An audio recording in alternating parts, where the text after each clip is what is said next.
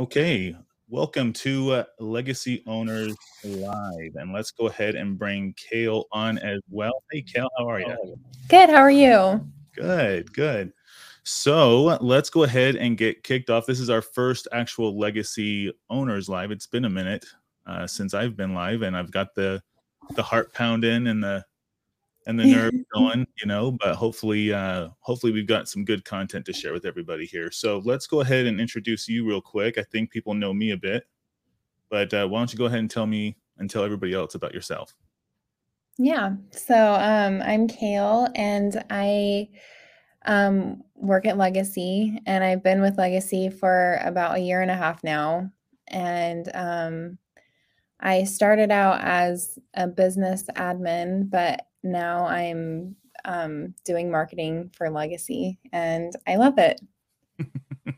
Awesome. I'm learning a lot. Yeah, absolutely. Absolutely. So let's talk a little bit about leaving a legacy, right? So leaving a legacy and what we do at Legacy Global, we help people with charitable planning, right?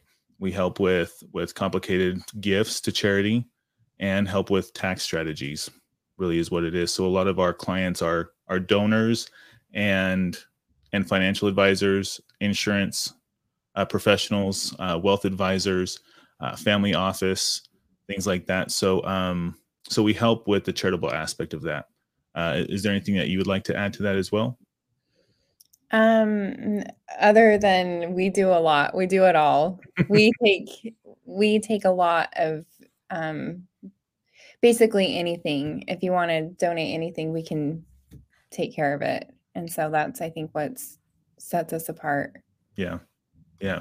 And that kind of brings us into our next topic of year-end giving and what we wanted to talk about there, just because even though we can take pretty much anything, there is a time frame for which we can take things. And so as the year of 2021 is winding down, people can donate complicated assets still, but if they call us December 31st wanting to donate real estate, it's going to be pretty difficult, right? Yeah, that's a problem. That's a problem. And there have been a couple of years where Thanksgiving, Christmas, New Year's Eve, we're working our tails off just because we're trying to get those year-end gifts in. So we thought we'd just do a quick live to talk about what that process is and some things to think about as we enter October, because we are rapidly approaching year-end, right? Yeah, I can't believe it's already October of 2021. I know. It goes by so quickly. So yes, it does. So for those who are watching, be sure to leave comments of where you're watching from, maybe what platform you're watching on, but also your questions that you have in regards to charity, philanthropic giving, anything like that you might need help with. We're here to answer your questions, and we're going to actually start doing this. We're going to start to be doing this every week, right? Yeah. So here's to consistency. Yes. Yep, it'll be really good. This is really exciting. Yeah. It's yeah, needed, very good. So. Absolutely. So it looks like we have Kirk and Beth here with us. So we're just going to highlight them here a little bit. Watching from LinkedIn, it looks like. From Atlanta, Georgia. Awesome. Georgia, I've always wanted to go. I've never been. I've passed through there once, and I told Kirk and Beth that once, but it's very humid. Yeah. Yeah. I want to go. Awesome. So let's talk about year-end gifting here. So what kind of questions do you have, Kale, about year-end giving and year-end gifting? Yeah. So I have probably a couple of questions. They're kind of just basic. Just for people who like, what is year-end giving? What is it? Because somebody like me who I didn't know anything about this before I came to Legacy, I didn't know any of this. So I'm just kind of asking basic questions. But like Mike said, if anybody else has any questions along the way, we can answer those as well. But the first one that I wanted to ask was, how would you describe year-end giving and year-end gifts? So with year-end giving, you kind of want to anticipate and plan ahead on on what you're going to be earning for the year, especially as entrepreneurs, business owners. If you're going to make a ton, way more than you anticipated before, you're going to have some tax problems probably. And so you want to kind of anticipate how you can offset the taxes, but also how does that align with maybe your charitable mission that you have in your own family, in your family office, or just in general. And so year-end giving really should be something that you talk about with your estate planning attorneys and your CPAs and your finance professionals to kind of see exactly what kind of liabilities you might have this year, and what you're going to anticipate, and then how much would you want to give to either an end user charity, or maybe even to your own family foundation, or any kind of charitable entity like a donor advice fund or a fiscal sponsorship, things that Legacy does for clients. And so that's just kind of something that you want to think about as far as what year-end gifting is. Yeah, I think that there's so many options. There's so many different ways that you can go about year-end giving. And so I think it's just really important. I think the key here is just preparation, and just knowing how much time you'll need for year-end gifting, because like Mike said, there is that 12/31 deadline. And so I think thinking about it right now is really important. And I think that's something that we're going to be stressing a lot during this live. But my next question was, going right into that, why do people need to start thinking of year-end giving now? Why is it a big deal now in October? Yeah. We touched on it a little bit earlier where we were discussing, depending on what kind of gift you are receiving or giving, you want to make sure that you make preparations with donating, appreciating assets, something like real estate or stock or something like that. There's a process in which you do things, and the order of which you do that process matters. And so with things like real estate, I love real estate, so I talk about it quite a bit. But with real estate, you can't have any signed documents if you're wanting to donate, the whole real estate or partial of the real estate. Things can get a little complicated, and so you want to talk with your CPAs and your finance professionals and things like that. And with the year end, it gets very busy for those professionals as well. And so getting time with those professionals can be difficult. And then getting enough time to where you have, you can part out the real estate in the deed, you file it with the county, you get the appraisals done, inspections, things like that. It can be very time consuming, and there can be a lot of wait time depending on how fast the county for which you're selling the real estate can be. So you really want to think about what kind of time frame that's going to be. If you're wanting to do this the last week of the year, there's little we can do. There's some things we might be able to do, but if you wait to the last minute, it can be extremely difficult to get that gift in on time and make sure that it counts as a deduction for this year rather than next year. Yeah, and there's a lot of, I mean, if you keep putting it off, there's a lot of rush that'll go into the paperwork. And you just want to make sure everybody has time to review the paperwork, review everything that's going to be needed to do your year-end giving. So the more time you give people, the better. Yeah, absolutely. And the more precise everything is going to be giving. Well, and you also think about like the rush, like what you were talking about. A lot of times there are expedite fees, and it takes away from the gift, but it also puts money out of your pocket, because if you need an appraisal done immediately in a rush, the gift, the money that you donate from the sale of the asset isn't going to cover that, right? And so if you're paying more in expedite fees, you're really just paying more because of lack of planning. Yeah. Yep. So preparation is the key here. Yeah, absolutely. Okay. So what can people do to prepare for year-end giving, and what should people be thinking about? Yeah. So for preparing is what kind of assets are there? I think of, someone on the side of needing the tax deduction. You're going to want to think about what kind of process is going to be involved. So you're going to want to meet with people like us, professional charitable planners who can tell you what the process is going to be, what the time frame might be, and meet with them on that to have a good plan. But then also having people like us meet with you and your financial professionals to see exactly what needs to be done. Because sometimes we need to run, estimates and illustrations and things like that to kind of really hone down what kind of deduction you're really going to need, whether it's going to be in a straight up donor advice fund, or if it's going to be in a charitable trust or a charitable annuity. That's going to add time as well. And so you really want to kind of talk with those professionals to make sure that you're getting the right process in place rather than having to start all over towards the end of the year. But did that answer Right. your question, or was there another part of that? No, that's good. I think, setting up appointments now, talking with people who you need to be talking to. Do you need an appraisal done? Do you need to have an attorney look over some paperwork? Do you need Mhm. paperwork signed by third parties? Like, that's all something that you need to consider Right. now. And on the side of being the one running the charity, if you have a 501c3, or if you have a fiscal sponsorship or a program fund or a donor advice fund, things right now that businesses are considering is how much do we need to donate and who are we going to donate it to. Some companies have that pre-assigned well in advance, but you can go out to those companies and say, hey, we have this charitable mission. We'd like to be considered for any kind of donations you're going to make. And then talking with those organizations about what they can donate. Less than 10% of everything donated is cash in the entire world. And so, help them.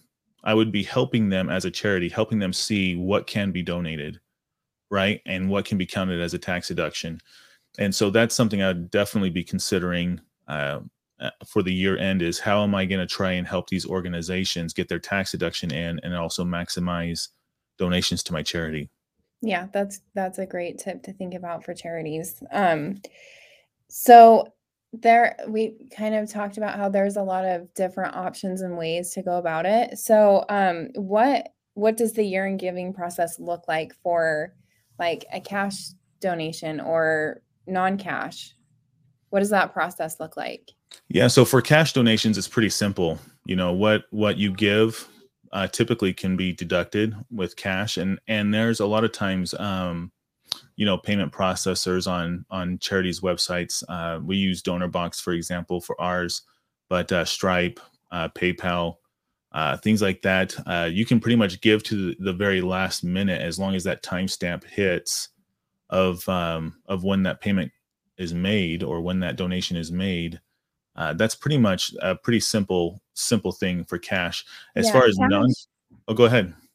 Oh, I was just gonna say, yeah, cash donations, they're pretty simple. I think time frame wise, it takes what, like a week to 2 weeks, maybe to get it done. Mhm. Yeah. So those are pretty. That's the good thing about the cash donation. Right. And you want to make sure that you make your donation fast enough to where the payment processor can put that through, just so that there's no wiggle room. There's no you're not giving any IRS auditors kind of a leg to stand on when it comes to that donation. So if I'm making it December 29th, but that's an ACH payment that's going to take 5 to 10 business days, Mhm. I want to make that Yeah. well in advance, so that the IRS can't come back at me and say, well, it didn't actually clear till second week of January of the Right. next year, and then the receipt from the issuing charity might come in January rather than in December. So you want to make sure that that's well in advance as well. Yeah. Yeah, okay. Yeah, and so for non-cash? Yeah, for non-cash, you want at least 4 to 6 weeks minimum. And so we're talking in October right now, but if you're talking non-cash donations, you're going to want to get things in before Thanksgiving, to make Yeah. sure that things are in the process, things are going, and that gift has time to clear before the end of December. And so I would say at least that. Okay. Yeah. And can you give examples of non-cash Yeah. donations? Yeah, we've legacy. We do a lot of complicated gifting, right? We've done elephants, live animals before, Yeah. and we care for them in the Thai elephant home in Thailand. And real estate is a big one for year end, is real estate and appreciated stock. And so those have a very similar process. You have to get that appraised by a third party appraiser, who can give you the kind of the value of what it's worth. And then there's, an IRS form 8283 that they have to fill out as well, sign that, get that to the charity. And then the charity can take that in, and depending on if it's real estate or stock or things like that, there's a transfer process. You write the deed for real estate, you get it filed with the county that it resides in, things like that. And then, once it's donated, then that counts as the deduction. And then the process of selling the asset or investing the asset or using the asset for charitable use, depending on what it is, that can happen well after. But getting it into the charity to where it's filed with the appropriate places, that can take quite a bit. And then will you talk about the letter of intent? Yeah. So sometimes, with the holidays, we've run into a couple times where members of the county, they might be taking vacation. It might take a little bit longer to process those gifts. And so writing a letter of intent showing, or a pledge or something where you're saying, hey, I am going to donate this property, this real estate to charity, or this percentage of this real estate to charity, something like that, where it's going to go past December 31st. But if we have that letter of intent, then a lot of times that's going to work to get the deduction. And even if the property or the asset is transferred to the charity after December 31st, that letter of intent could be the saving grace, to say, but it's not something I would always rely on, because I'd never want to give an auditor, room to argue on something like that. And so a letter of intent typically is good, but I don't want to sit there and argue with an auditor on it, Right. So the main point is get it done now. Get it done. Just plan ahead right now, so we don't have to deal with that. But we do have that if you need it. We do. Yes. That is kind of a last ditch effort to make sure that you get what you need in on time. Mm-hmm. Yeah. But then once you write that letter of intent, and you're going to want to make sure that gift gets completed. Okay. Yeah. So just a couple more questions. What is the average size of a gift, and what are some common year-end gifts? So for common year-end gifts, real estate is a big one. Cash, obviously, as well. A lot of people do toy drives. There's a lot there. But as far as complicated assets go, real estate, business interest, things like that are very common for year end. And so that's where you're going to want to make sure that you get that process planned out before, 4 to 6 weeks before the end of the year. Okay. And where or how do people decide where year-end gifts can go? Okay, so say that one more time.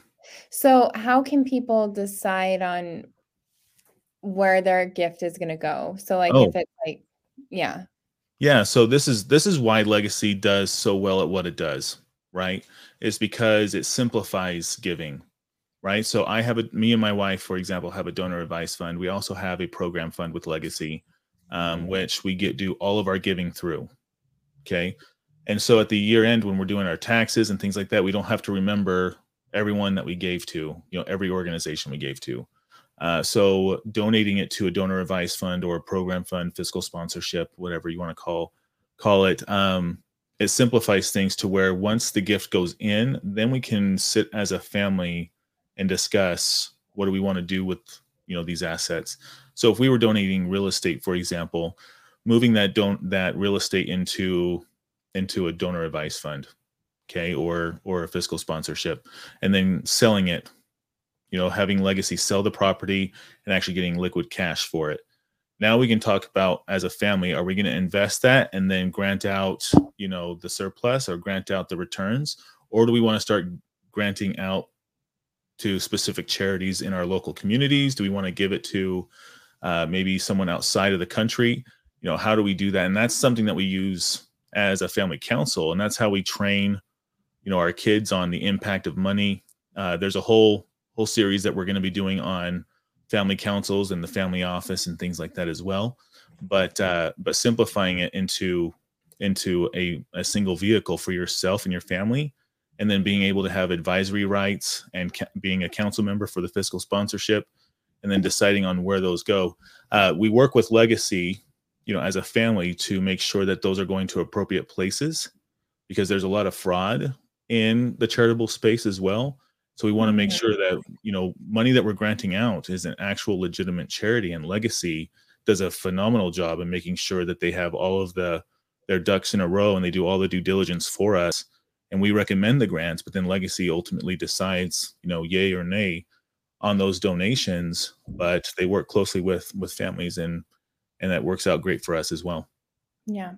I love that you have your kids put input in that too. I think that's so great. Yeah. It's very important for us to make sure that our family is involved, and our donor advice fund is more for me, my wife, and my children to discuss, our charitable giving, but me and my sisters and my parents, for example, we're part of the council membership of the fiscal sponsorship, Glover Charities.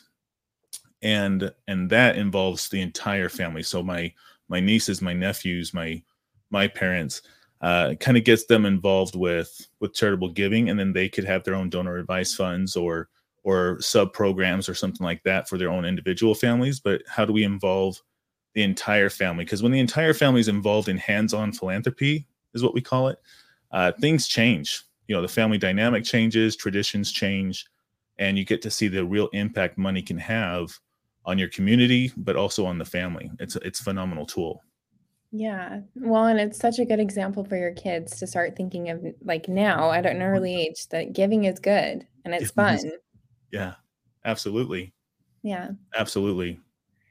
So this is kind of the last question. Mm-hmm. Can you talk about the CARES Act and what that has to do with year-end giving? Right. So the CARES Act, I took some notes here real quick, but so the CARES Act actually stands for, ready? The Yes. Coronavirus Aid, Relief, and Economic Security Act. Okay. It was a part of a $2 trillion, $2.2 trillion stimulus bill that passed during the Trump era. But what it did with charity is, normally when you give to charity, you could give 60% of your adjusted gross income. Okay, 60% of your AGI. And as part of the stimulus bill, what they wanted to do is try to pump more money into charities and give incentives for donors to give more.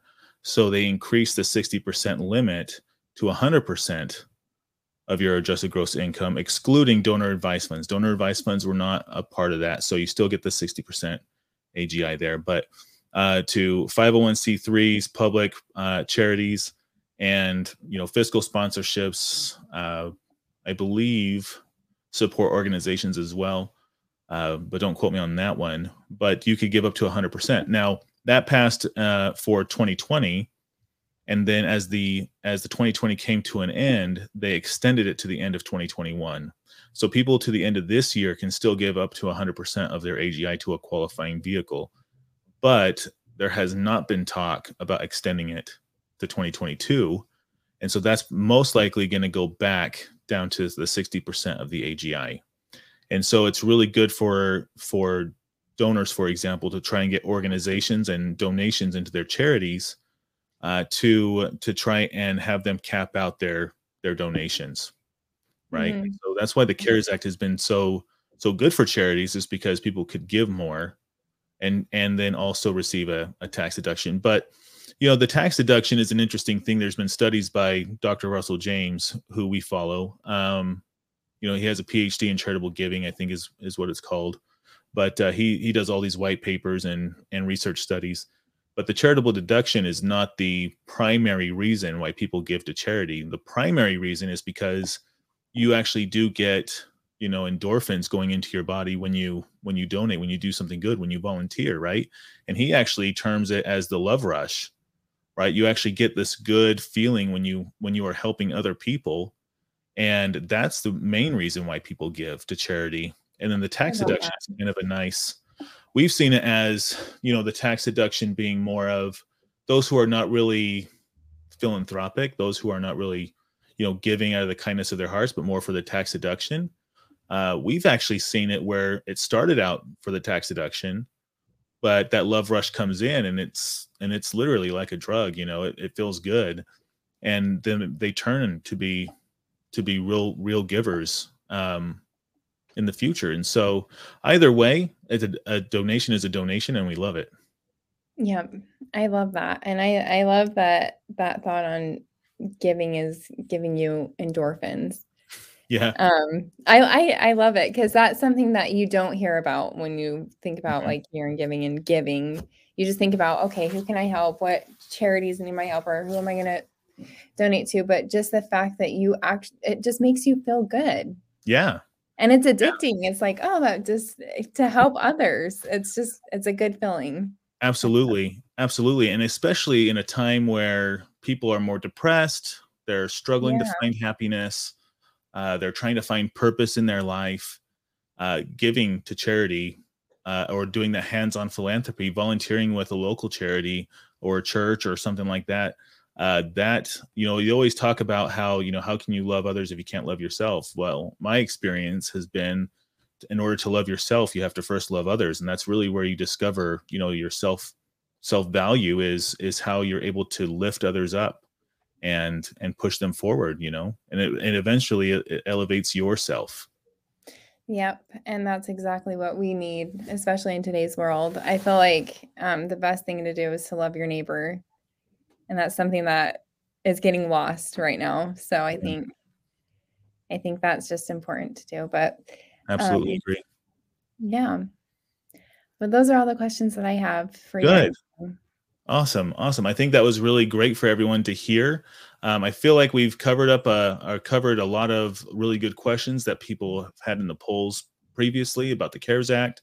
And then also, I don't see any additional questions in the comments.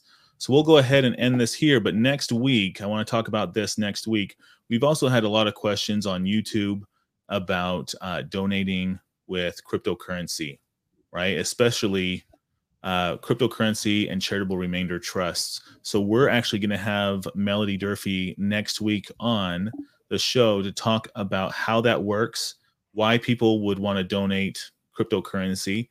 I think that can be pretty obvious, but we're going to talk about that next week. So be sure to go to legacyglobal.org, because we're going to be posting the event there, and then making sure that you register for Legacy Owners Live. It's going to be every Tuesday, 4 p.m. Arizona time.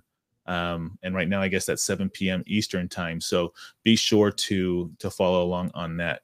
Is there anything else you wanted to discuss, Kale, about anything else? No, that was basically it. But I like this. This is fun. All This is right. good. It's going to be fun. We'll see everybody next week. See you later. Hey, thank you.